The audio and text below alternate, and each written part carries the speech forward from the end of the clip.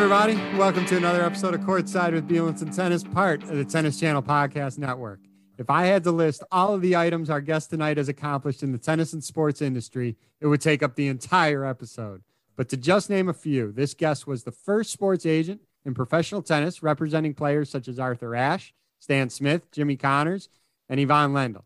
He was the founder of ProServe, one of the first sports marketing firms established in 1970. He co-founded the ATP in 1972 with Jack Kramer and Cliff Drysdale. He's an author, a former Davis Cup player and Davis Cup captain, and was the co-founder of the Legg Mason tournament held in Washington, D.C. And like my co-host, this guest was elected to the Tennis Hall of Fame in 2009. Please welcome to the pod, Mr. Donald Dell.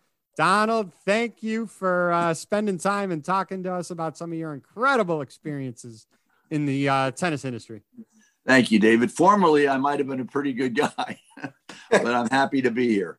No, I think you're still a damn good guy to us, and we're so looking forward to it. I think we're going to get into a ton of what you've done and all the amazing accomplishments throughout not only the tennis industry but the sports business industry as well. But to let us first start off with Novak and what he was trying to accomplish just a couple of weeks ago.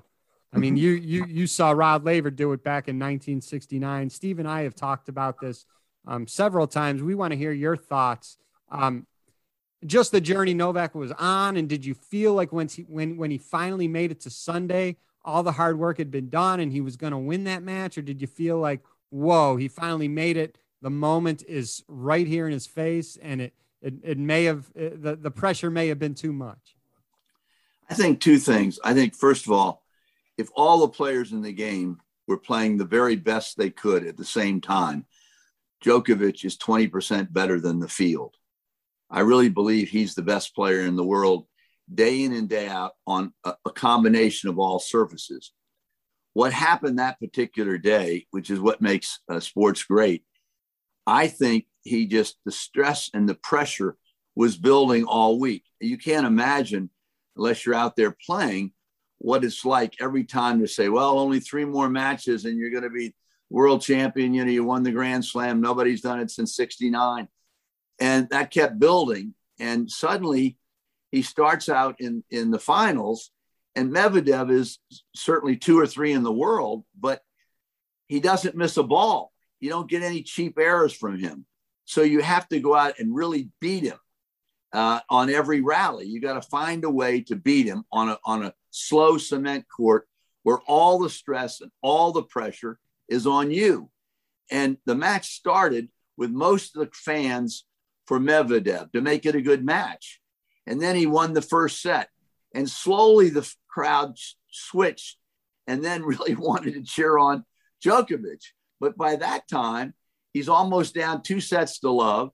He's lost a little bit of his confidence, and he's sitting there thinking to himself, I've spent 34 years, 18 years playing pro tennis since he was 16, and suddenly my dream is going out the window.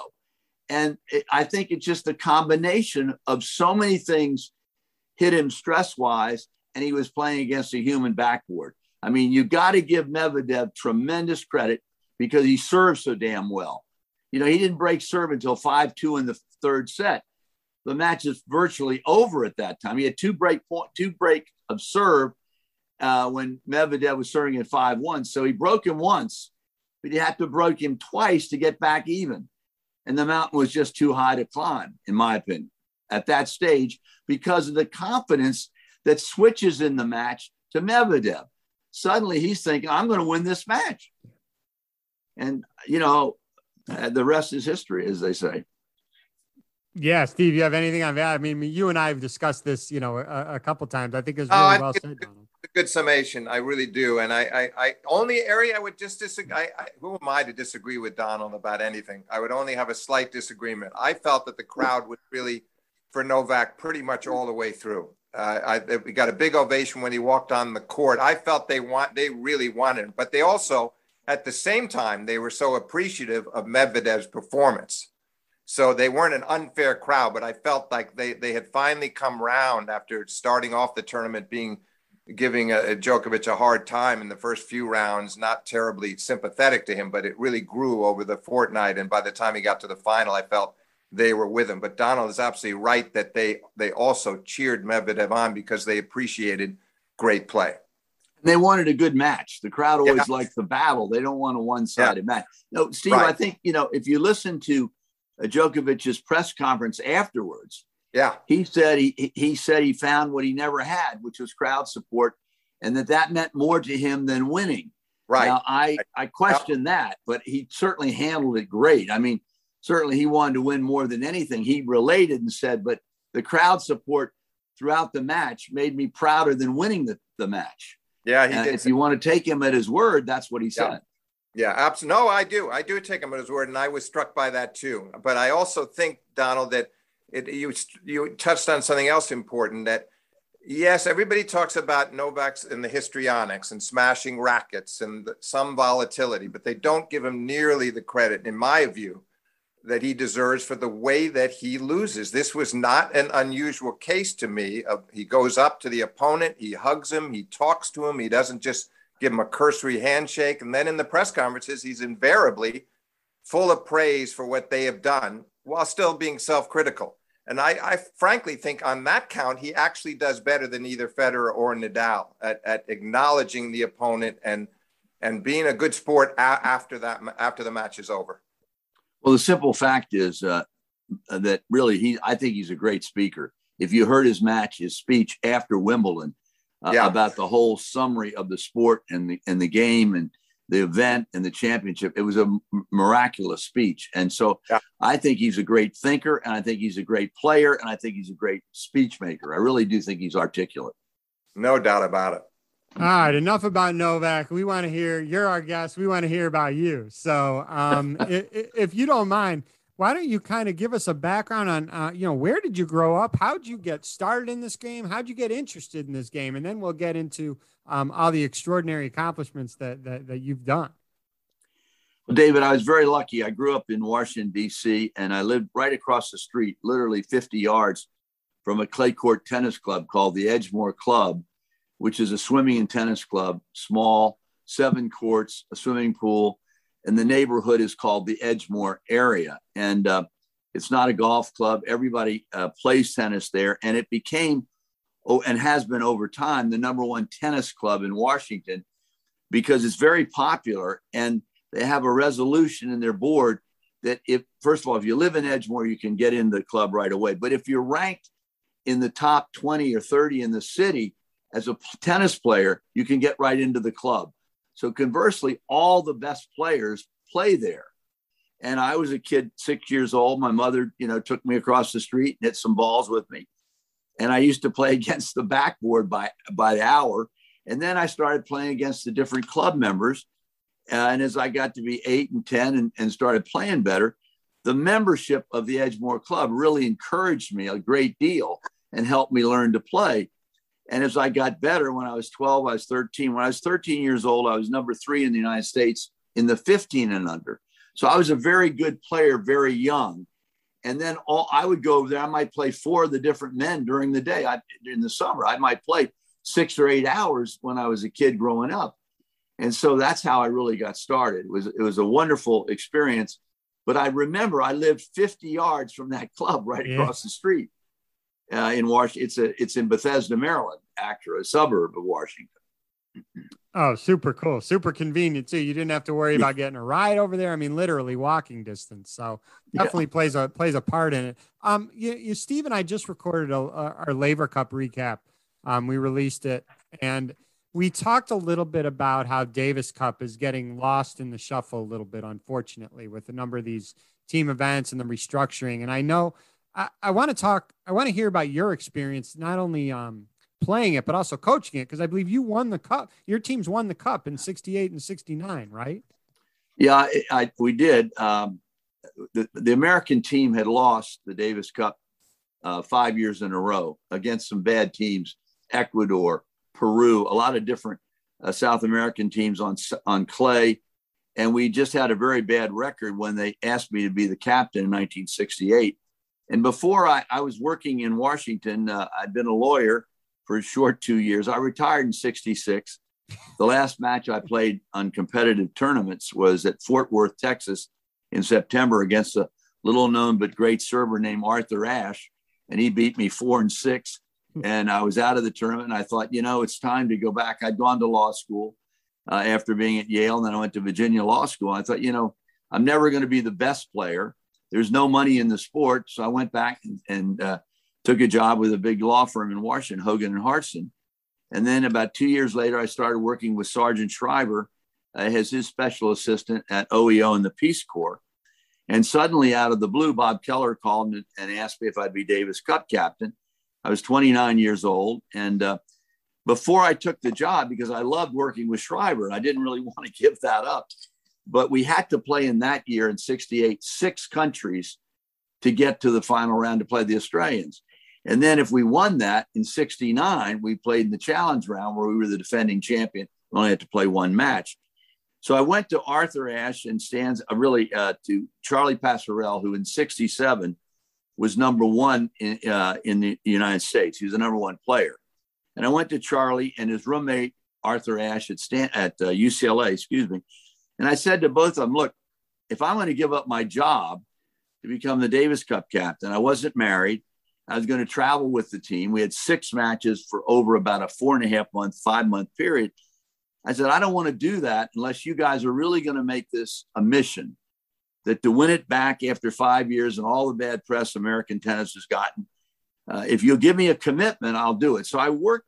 Remember, I was the youngest captain at 29 ever picked. So I had a good relationship with these players, and they all committed to spend the whole year trying to win the Davis Cup.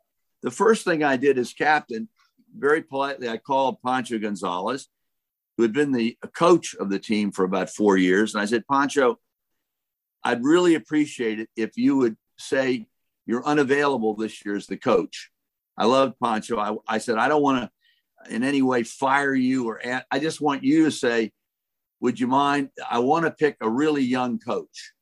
And he was great about it. He was a teaching pro out in Las Vegas at the hotel there. And he said, no, if that's what you want, I'm out of it. That's fine.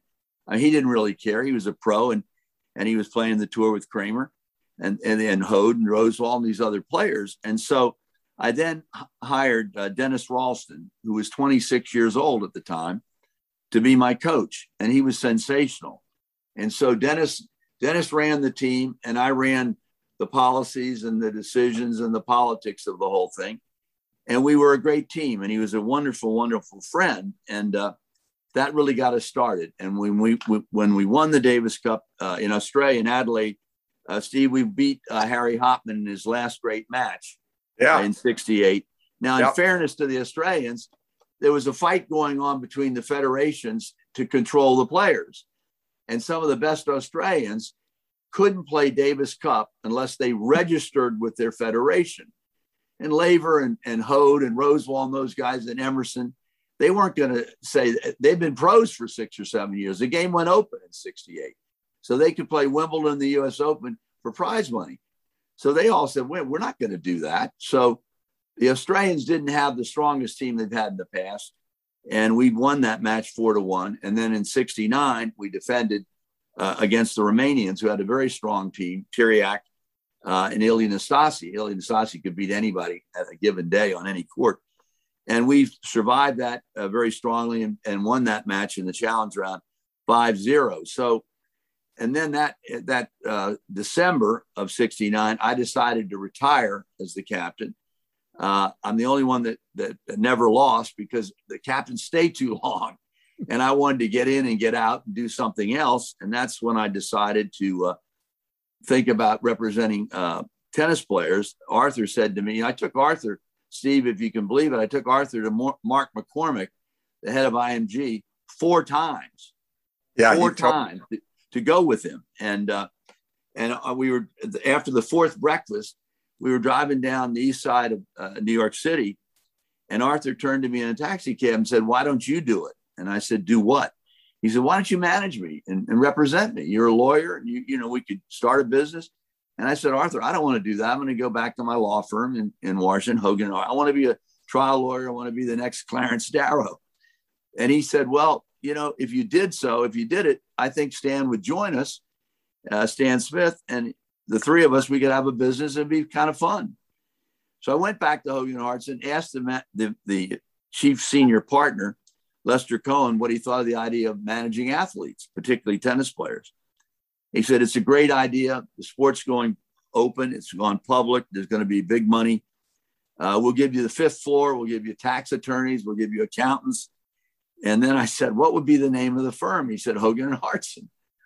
I said, well, let me think about it. And I did for about 2 or 3 weeks. And then I decided, and I called him, and I opened the law office of Donald Dell, which was me and one secretary. And my 2 clients were Arthur Ashe and Stan Smith. So I was very lucky, and it's very much timing. Donald, I want to go back, make you go back for just a second, if you don't mind, because sure. David, Donald's kind of modest about this, but there's a couple of things that stand out to me about his Davis Cup captaincy that he didn't tell you. Yes, he was young. Yes, he was 29. He had to navigate some difficult territory because he was closer to Arthur and to Charlie Pasarell and to Stan Smith and Bob Lutz, but his number 2 singles player that year was Clark Graebner.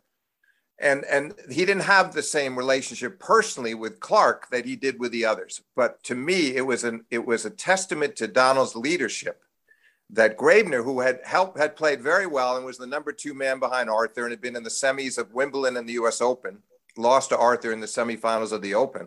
And there was a book written about that called Levels of the Game by John McPhee. But in any case, Clark in the fall, when they were getting ready to play in Australia and they're playing some events over there, he was not playing well. And there was questions about tanking a doubles match. And Donald, I'll let him fill in the gaps here, but Donald was ready to send him home and throw him off the team.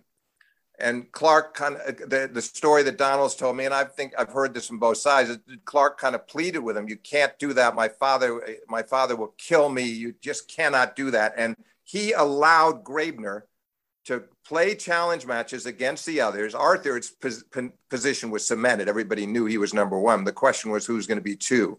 But he played the others. He played Smith. He played Pasarell. He beat them all and earned his position back. And Graebner ended up actually being one of the heroes over there because he won both of his matches. Arthur lost on the last day. We'd already clinched it. But still, what I'm saying with that story is that to me proved why Donald was one of the great Davis Cup captains we've had, because of the leadership and because of the fundamental fairness in allowing somebody that maybe he didn't get along with as well as some of the others to a totally fair shake, because Graebner had played so well all year until that home stretch in Australia. And now he'd gone off and he wasn't competing well, but he went out in those practice matches and earned it back. And that to me was that said a lot about Donald as a captain. And I followed all that very closely as a 16-year-old, but I was really impressed with how Donald handled what could have been a difficult situation. And in the end, and Donald, you remember the story you told me, a great story where Donald, David, went out for a run with Charlie Pasarell. They're in the rain. They stop under a tree. Let me say, stop right there, Steve Rowan. This was the hardest thing I ever had to do that whole year of Davis Cup, because Charlie Pasarell was my dearest friend on the team because I knew him the best. And we had the match coming up. The draw was being made in an hour. And I say to Clark, you all go out and practice. Charlie lets you and I go for a run. And we're running around that big field in Adelaide. And Charlie, suddenly it starts raining like crazy, a flood. And we jump under 2 trees.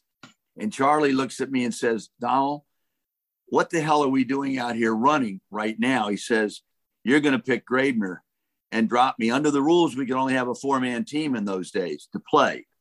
And he said, and Charlie was the 4th man on the team. He said, you're going to pick Graebner and drop me from the team, aren't you?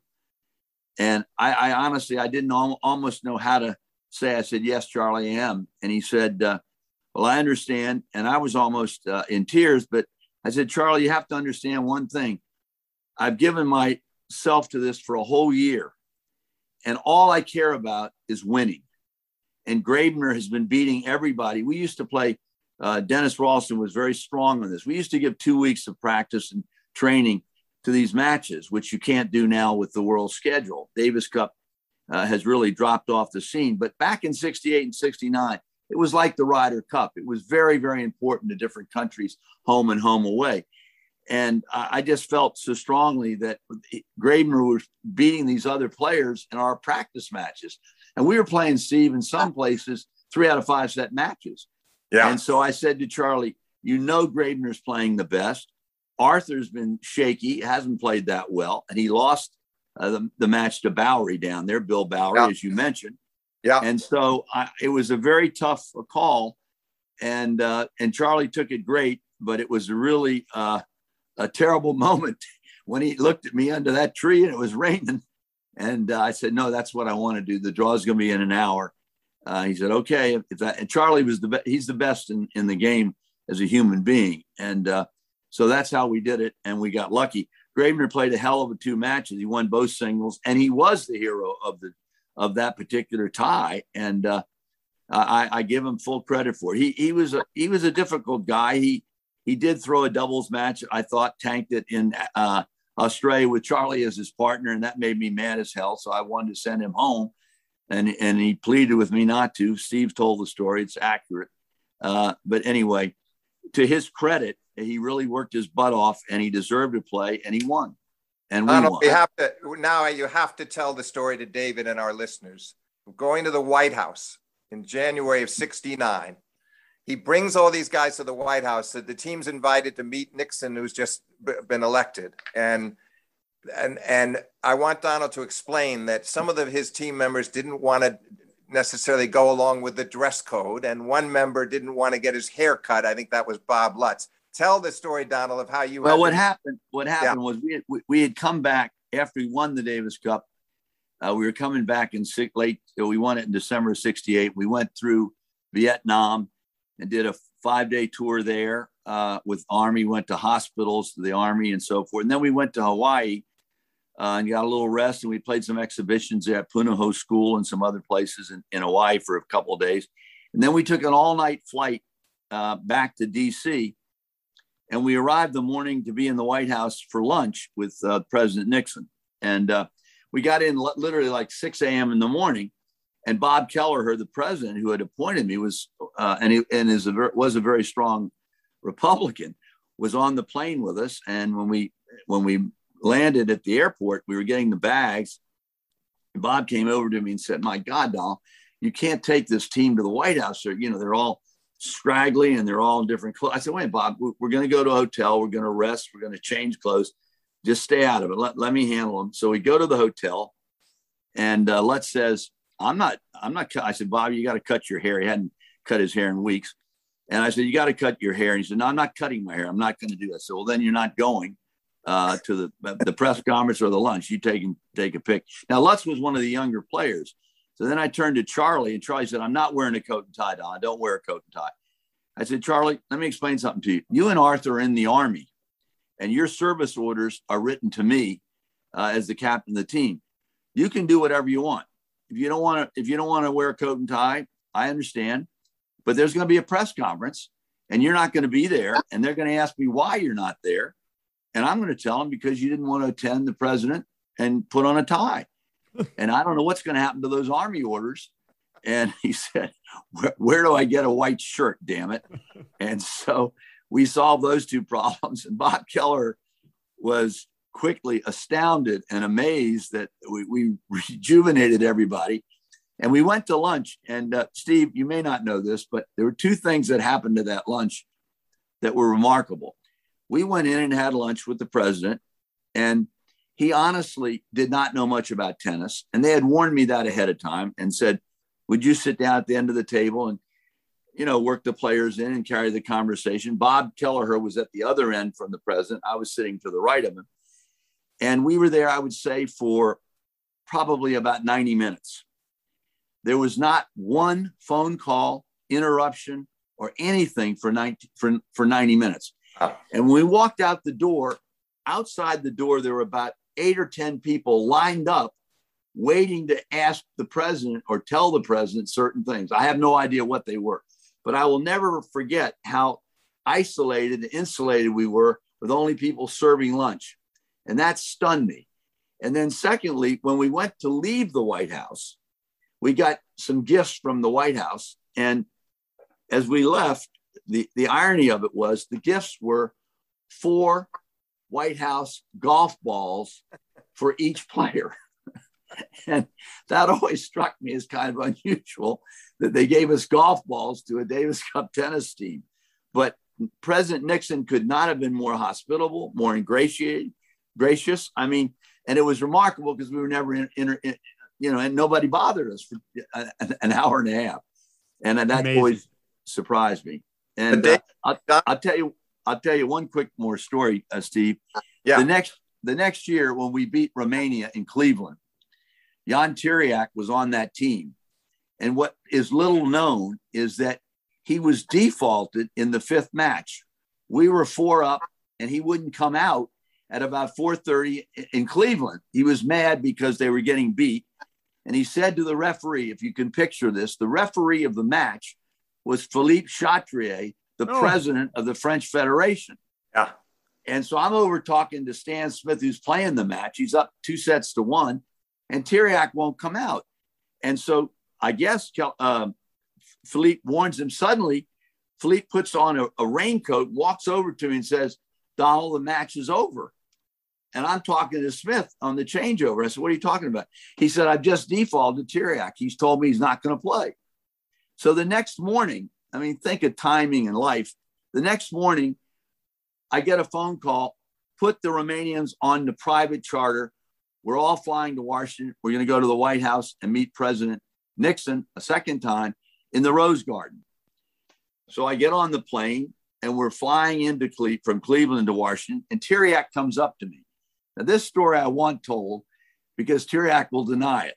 And he looks at me and he says, Donald, you cannot tell the prime minister or the president that I was defaulted, because what happened was the prime minister of Romania was there that day, Ceausescu, who was assassinated with his wife a months later.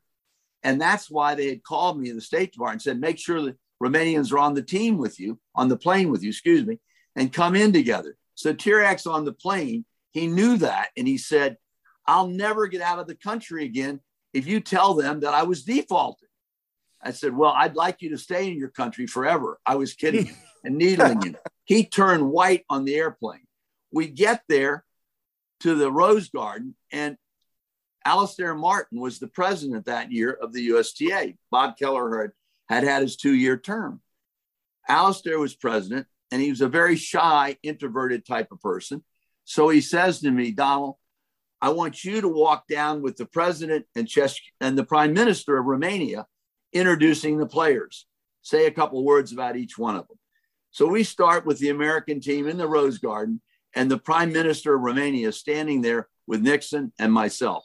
We go down the list of people, and finally we get to the Romanians. And of course, Nastasi's waving his arms and laughing. We get to Tiriac, and I'm saying a word about each one. And I said to the prime minister, Mr. Prime Minister, Jan Tiriac, as you may know, was a great ice hockey hero in Romania, one of the great ones. And the prime minister sort of nodded. Now remember, prime ministers, and it's an iron curtain country in those days. That's what the revolution was about later, that assassinated him. And so I turned to him, I said, but he's a great sportsman, a tremendous fighter in tennis, and really makes the country proud of you. And Tiriac shakes his hand. And later that day, I said, Tiriac, you owe me for life. Not for now, but for life.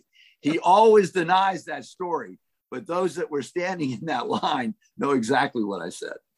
Donald, just quickly, Donald, because you've mentioned so much about Nixon, but I think just so the listeners can understand, talk about your friendship with Bobby Kennedy, working for Robert Kennedy, the assassination, and how that might have changed your life because you might have gone into politics yourself. Well, it was funny. In '68, when I was working for Sergeant Shriver, I had met Bobby out at Hickory Hill. They lived across the river in Virginia. And again, as I say, I wasn't married in those days, and I was a lawyer at Hogan and Hartson. I was playing on the weekends with Bobby and Ethel, and I tried to help Bobby with his backhand and get to know him. And suddenly, in 66, I was asked to maybe do a few stops as an advance man for Bobby in an off-year election. He wasn't running. In 68. At the very latest in March, he decided to run. And another lawyer in Washington named the lawyer in Washington, John Nolan, who was his scheduler and who would have, in my judgment, he was the head of a big law firm, Steptoe and Johnson in Washington. I think John would have been attorney general had Bobby lived and won. And so I was asked to take over 5 states for Bobby Kennedy in 68. They were Oregon, California, West Virginia, and the District of Columbia.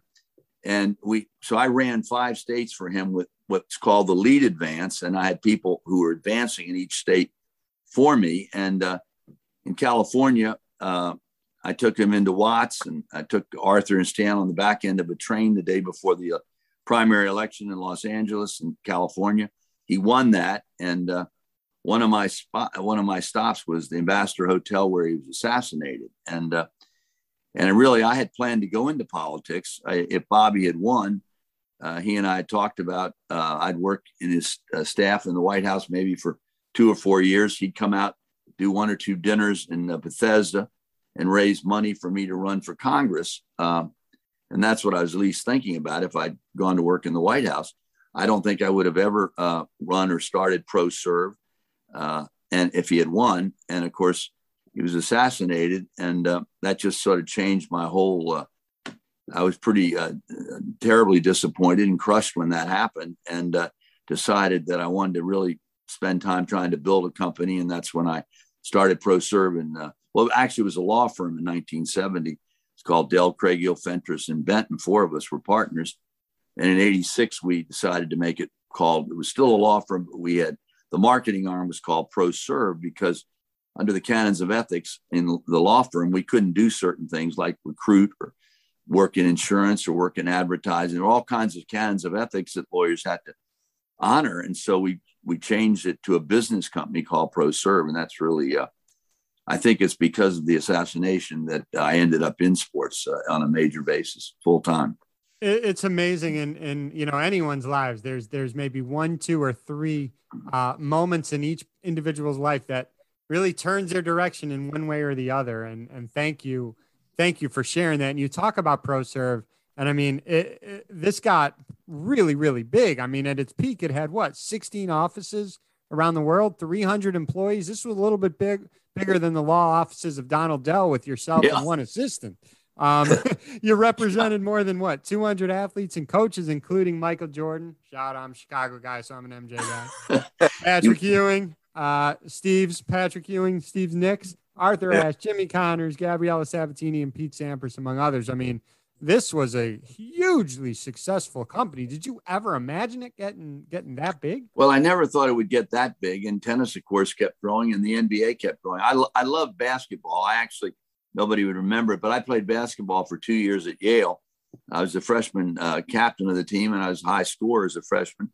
I played varsity for part of the second year, and then I got mononucleosis twice. But I loved basketball. So when I started ProServe, we started and really centered on tennis to begin with, but quickly moved into basketball in the ACC. I had a very good working relationship with Dean Smith. I managed with the coaches.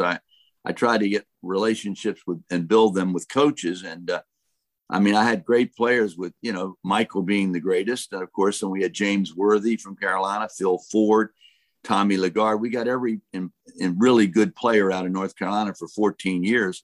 I had Ralph Sampson and Wally Walker from Virginia. And so basketball became the second biggest sport in our company. And then we moved into Olympic sports. And at our height, really in the 80s and 90s, we had about 300 employees around the world in 16 offices. And that sounds great until you have to fly to, Sydney, Australia, or Hong Kong, which I loved, or, Paris and London, but you travel all the time. And I can't imagine doing that now, but I ran ProServe for 27 years. Our biggest competitors really was IMG and Mark McCormick.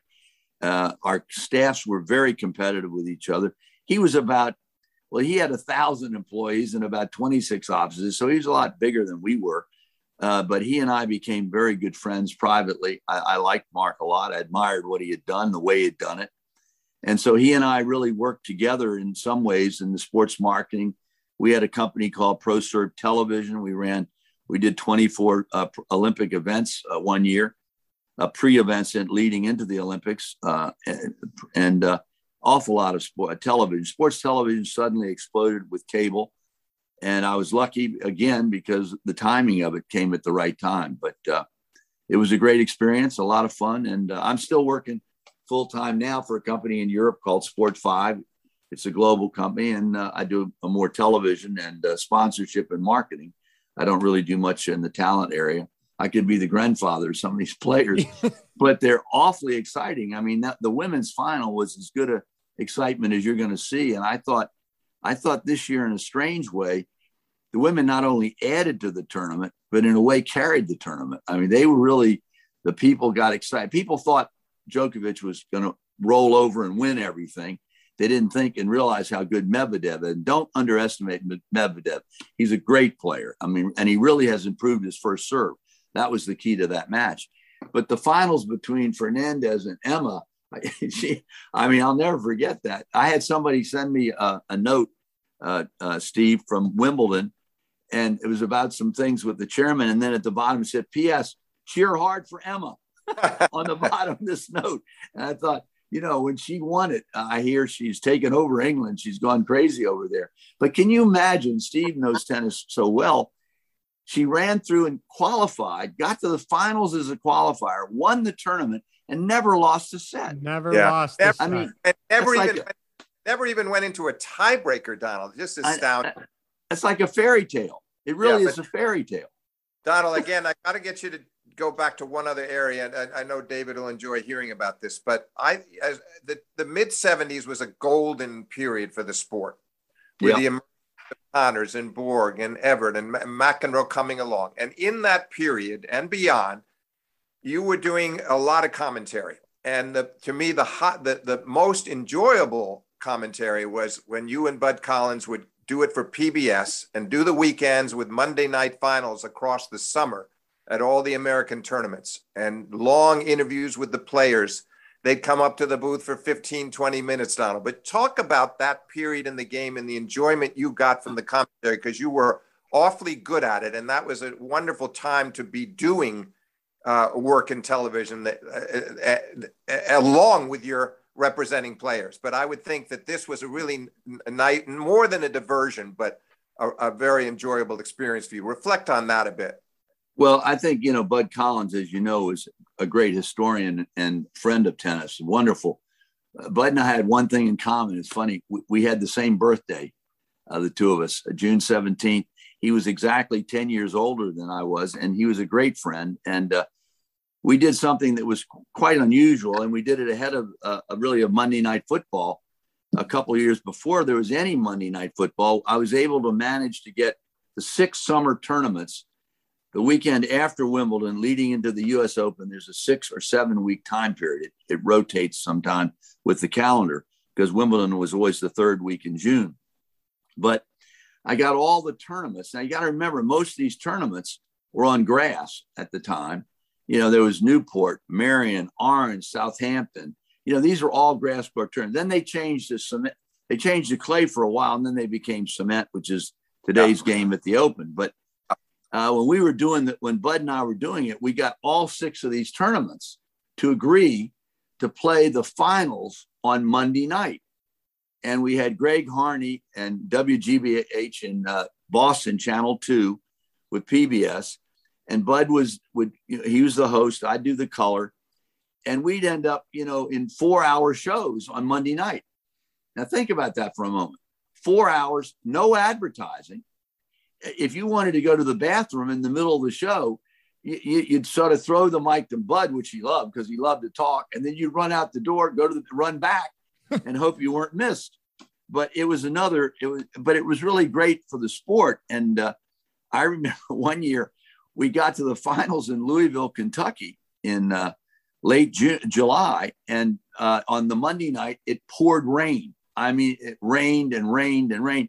So early on, about 7 o'clock, 7:15, they canceled the whole finals, singles and doubles.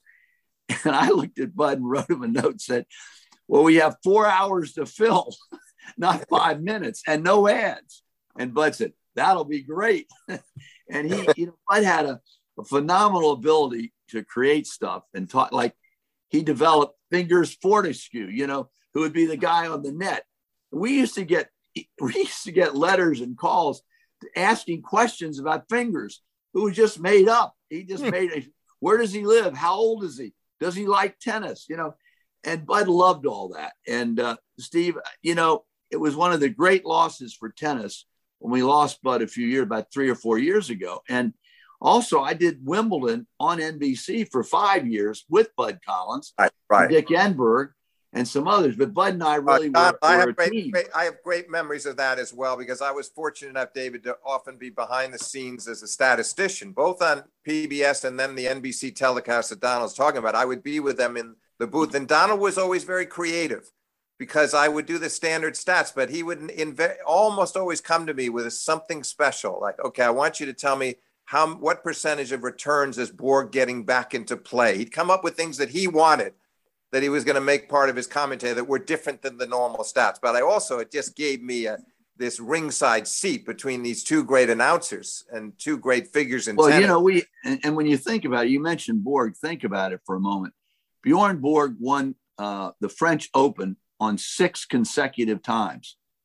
And at the same time, 3 weeks later, he won Wimbledon on grass 5 years in a row. That's incredible. Yeah. Incredible. And nobody realizes how tough that is to go from clay. Nadal, who's a great player, won the French 12 times, but he didn't win Wimbledon 4 or 5 times in a row. And the grass back when Borg was playing was totally different than what it's playing now, even more harder. Much faster. And you take Federer. Federer's the greatest player, and he won Wimbledon 4 or 5 times. He won Wimbledon, I think, 6 times maybe, but he wasn't winning the French but once. So you really got to figure out Borg. I thought, Steve, the greatest thing about Borg, which people don't remember, was his quickness on his feet, his footwork. That's what really made him a great player, and his ability to concentrate. Oh, you're so right. And yet it's so strange looking back. He should have won the Open, Donald. He lost to Connors on the clay at Forest Hills in a great 4-setter in 76. And a couple of finals to McEnroe at Flushing Meadows, one to Jimmy as well. It's kind of sad. I felt like he should have had that on his record. And had he managed to do it one of those years, 78 to 80, when he was winning all the French and Wimbledon back to back, he then would have gone on to Australia trying to go for his Grand Slam, because Australia was at end of the year. So I thought that was too bad, Donald, because to me, he was that great a player, and I wish we'd seen it happen. Well, Steve, I don't know the total accuracy of this story, but I believe it's true. When he lost the last match in the finals, I thought it was to Connors. It could have been to McEnroe at the U.S. Open. He left the court, went to the airport in his tennis clothes, and got on a plane and flew home to Sweden, and then retired. Yeah, you're right, Don. It was McEnroe, and you know what? To McEnroe's credit, he was not happy about that, Donald. He really wished Borg had hung around. They had their great rivalry, 7-7 against each other. It could have been a rivalry that went on for 5 to 10 more years, or at least 5 more. But how old was Borg when he did that? He retired very young. At 25. 25. Yeah. I mean, that's ridiculous. That's crazy. That was a great loss for the tennis, for the game. It was. It really was. Donald, I need to and I don't want to cut any of these topics short, because I don't know how you would, but I have to ask you about these two things. One, being a co-founder of the ATP Tour in 1972 with Jack Kramer and Cliff Drysdale, and then your involvement with the Legg Mason tournament, now named the City Open, as people know. If you can kind of talk about both those, again, your involvement and what that has meant, the obvious impact to the sport of tennis, that'd be amazing. Well, I think 2 things. One, with the players, first of all, Jack Kramer was a great hero of mine, and we became very good friends. I was like a little younger brother to Jack. He was about 10 years older than I was. And I admired him greatly as a player and as a businessman in the sport. And he and I became good friends over a period of time. And we were talking, we said, the federations are still trying to control the game after 68 when it went open. There were a lot of fights going on. And we said, everybody's fighting for things, but the players have no voice.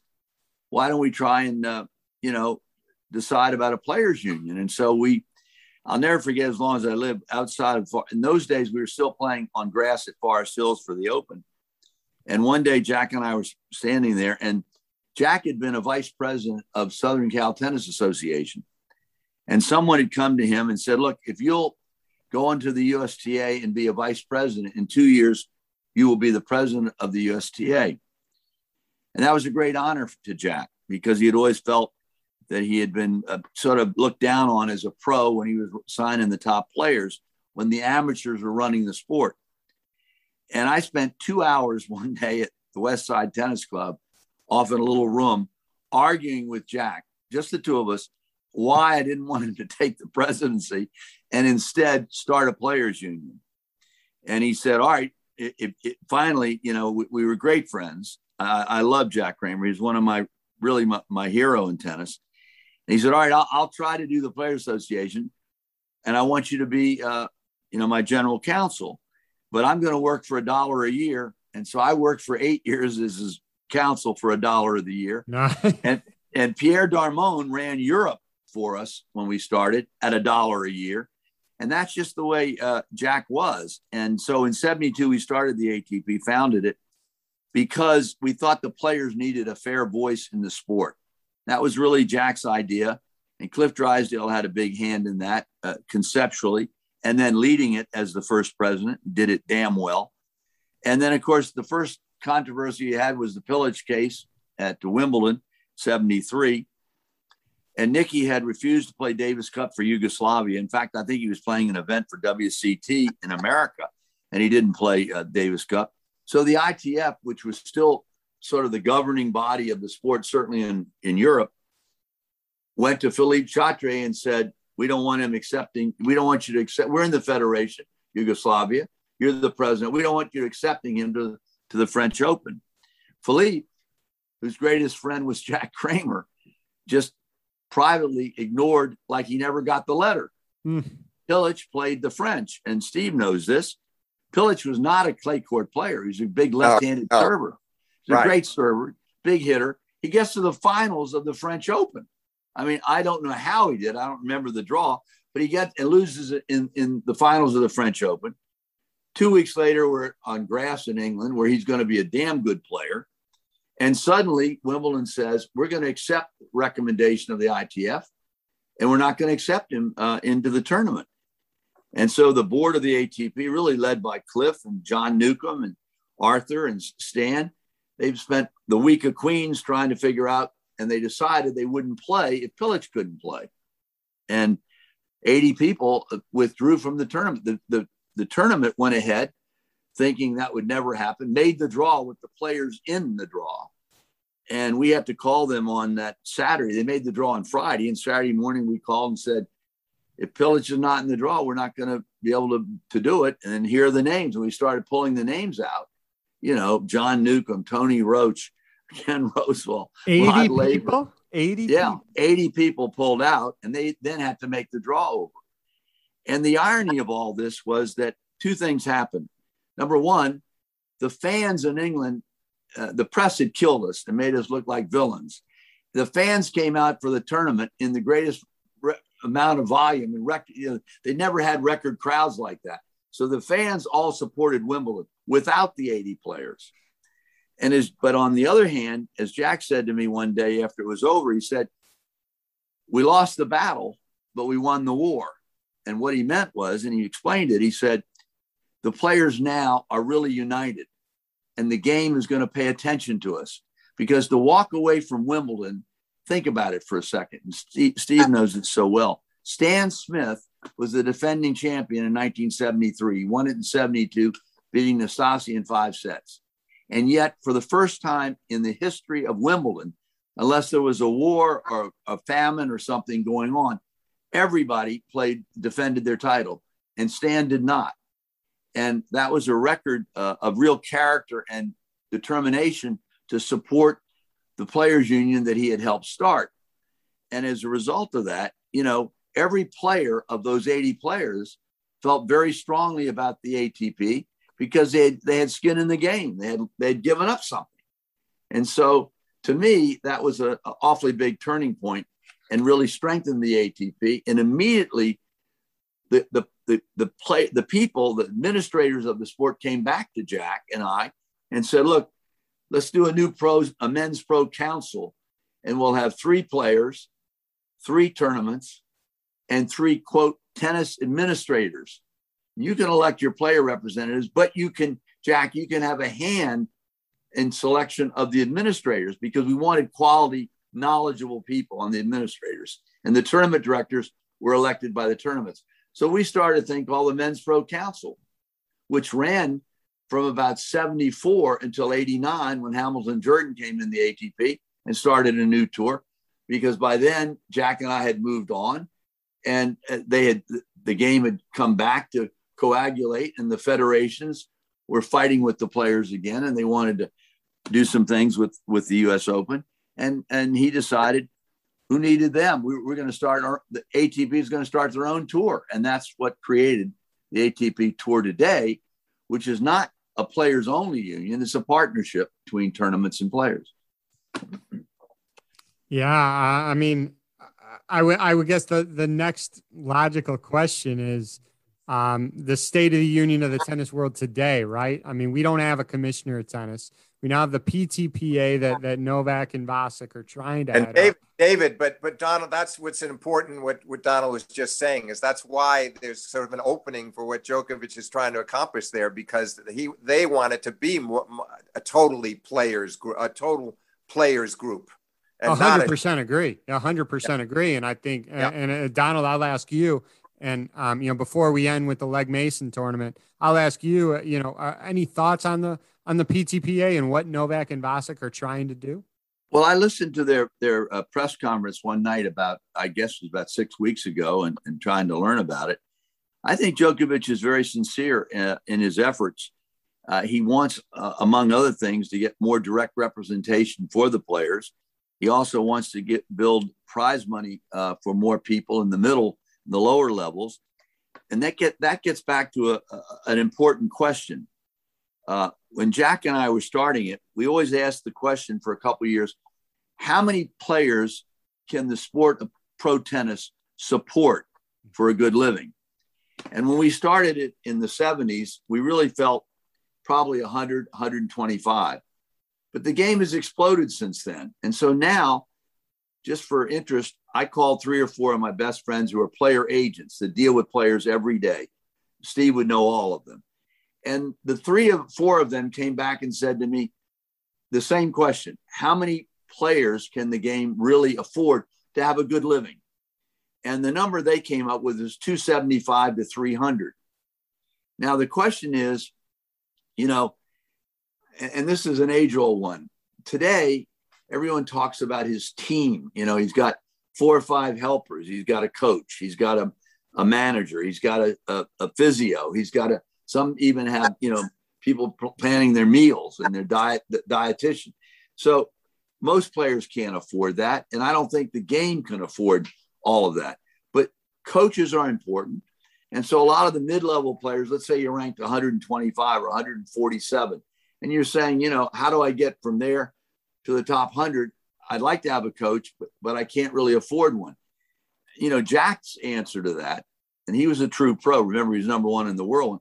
His answer to that would be play better or get a job a couple of years from now out of the sport. And he really felt that. The game has gotten bigger and bigger now. There are 900 players, I think, on the ATP computer ranking. And so to support 300 seems to me reasonable. And that's really what Djokovic is all about, I think. And what I've tried to convey, and I've written this a couple of times, I wrote an article in Sports Illustrated about a week ago, saying, I hope, rather than have a players union, the PTPA as it's called, rather than trying to dilute or weaken the strength of the ATP Tour, because there's a lot of very good things about the ATP Tour. Problem is tournaments, players have different interests. In a partnership, it's very hard. The players want more prize money and less tournaments. The tournaments want just the result. They want, better players committed and maybe less events around the world. So there's a conflict there. But I'm hoping that, and I think Djokovic is very intelligent, very smart. And I've suggested in writing that, build your association, make it strong, but sit down and with the tour board leaders, the people managing it, and come up with some real reforms, because you can make it a lot better and bigger. Because remember, the tour board now has been going on for 30 years. It's another world. And they have about 120 employees, and I don't know what the total budget is. The overhead is quite substantial. So it's a business, and they're very successful in television revenue and endorsements. So you're not going to get rid of them, but find a way the two parties can strengthen what the players really want, which is equal and full representation and better playing conditions. It's that simple. It's very hard to do. It's easy to describe it. Very hard to do. Yeah, well said. No, I was curious to hear your thoughts, and I appreciate you adding your insight to it. We will end with the discussion on Legg Mason, because it's such a successful tournament. Again, it's now, I think it was Legg Mason from 1994 to 2011. Now it's named the City Open. You had such huge involvement in that. I want to end the conversation with it. Talk a little bit about how that tournament came about and what that tournament means to you. Well, we were very lucky in Washington. Johnny Harris and I, Johnny was a great friend of mine, was a very good player in junior and men's tennis, played at Michigan. He and I started a tournament in 69. And really, Arthur had a big hand in that, Arthur Ashe. We were running the Davis Cup, and we were driving around Washington one time in 1968 after a clinic or tennis exhibition downtown. And Arthur said, why don't we try to start a tournament in Washington? But I'd really like you to put it into a facility where it's totally integrated, or where it's naturally integrated, and not in a country club. Well, the best facility for that was 16th and Kennedy, which is a public park. And so Arthur said, if you'll start a tournament there, I'll play it. And he played it 10 years in a row. So he honored his commitment. And so Johnny and I started a tournament in 69, and we ran it 69, 70, and 71. And it was on the tour, on the, what became the ATP Tour. It was a tournament even before that. And we were the first ones in 69. We put up $25,000 in prize money ahead of the grass court tournaments, and sort of forced them to come up with $25,000 each week leading to the Open. We were the first one after Wimbledon. And in 1972, Johnny and I decided to give the sanction and the date of the tournament to the Washington Tennis and Education Foundation, the WTEF in Washington. And so we transferred everything to them, and they became the owner of the tournament. We ran the tournament together for them for the next 27 years. And then Johnny decided to stop out. He said he had enough of doing it. And I, like an idiot, stayed on. And I ran it until 2018. I ran it actually for 50 years, with the profits of the event going to the WTEF. And then in 2019, we sold the tournament to Mark Ein, an entrepreneur in Washington, who really wanted to build the tournament. I always felt at some point the game had exploded and gotten so big, so popular, so much money all over the world, that a foundation, we were the only foundation that owned a pro tournament event on the tour. And I felt unless they were willing to invest a lot of money and create some new things, build a better stadium, things, that they couldn't compete with the world tour. So they would be better to sell it to somebody who wanted to do that. And Mark has spent a lot of money in Washington in 2019. And then again this year. He couldn't play in 2020 because of the pandemic. But he's done a lot of things to build the event, make it better. And so I think I feel very good about the fact that the WTF has benefited all those years. One of the reasons we did it was that they had funded me when I was on the tour as a junior, when I was trying to play the tour 16, 17, and 18. They had a patrons group that evolved into the WTEF later. and they had given my father $400 a couple summers in a row to let me play junior tournaments. And I never knew that until after I graduated from Yale. My father then told me about it. So I always wanted to give something back to them. I never dreamed that it would become such a big event worldwide as it has become, because the television's been enormous. ATP Tour has done a great job with television. And it's now, you know, as I explain to the Washington Post every year, this isn't a local or regional event. This is an international event. You know, we're in 125 countries all over the world. So I feel very good about that. I feel that it's in good hands with Mark Ein, and I think the WTF is the beneficiary. So in this case, all's well that ends well. Donald, this was tennis owes you a huge, huge thank you for not only what you've done, but what you continue to do. And your experiences have been amazing. And both Steve and I thank you for, you know, spending your evening and walking us through some of them and talking to us about it. Thank you. You are an amazing individual. And like I said, the sport of tennis owes you a big, big thank you. Well, thank you very much. I've enjoyed it.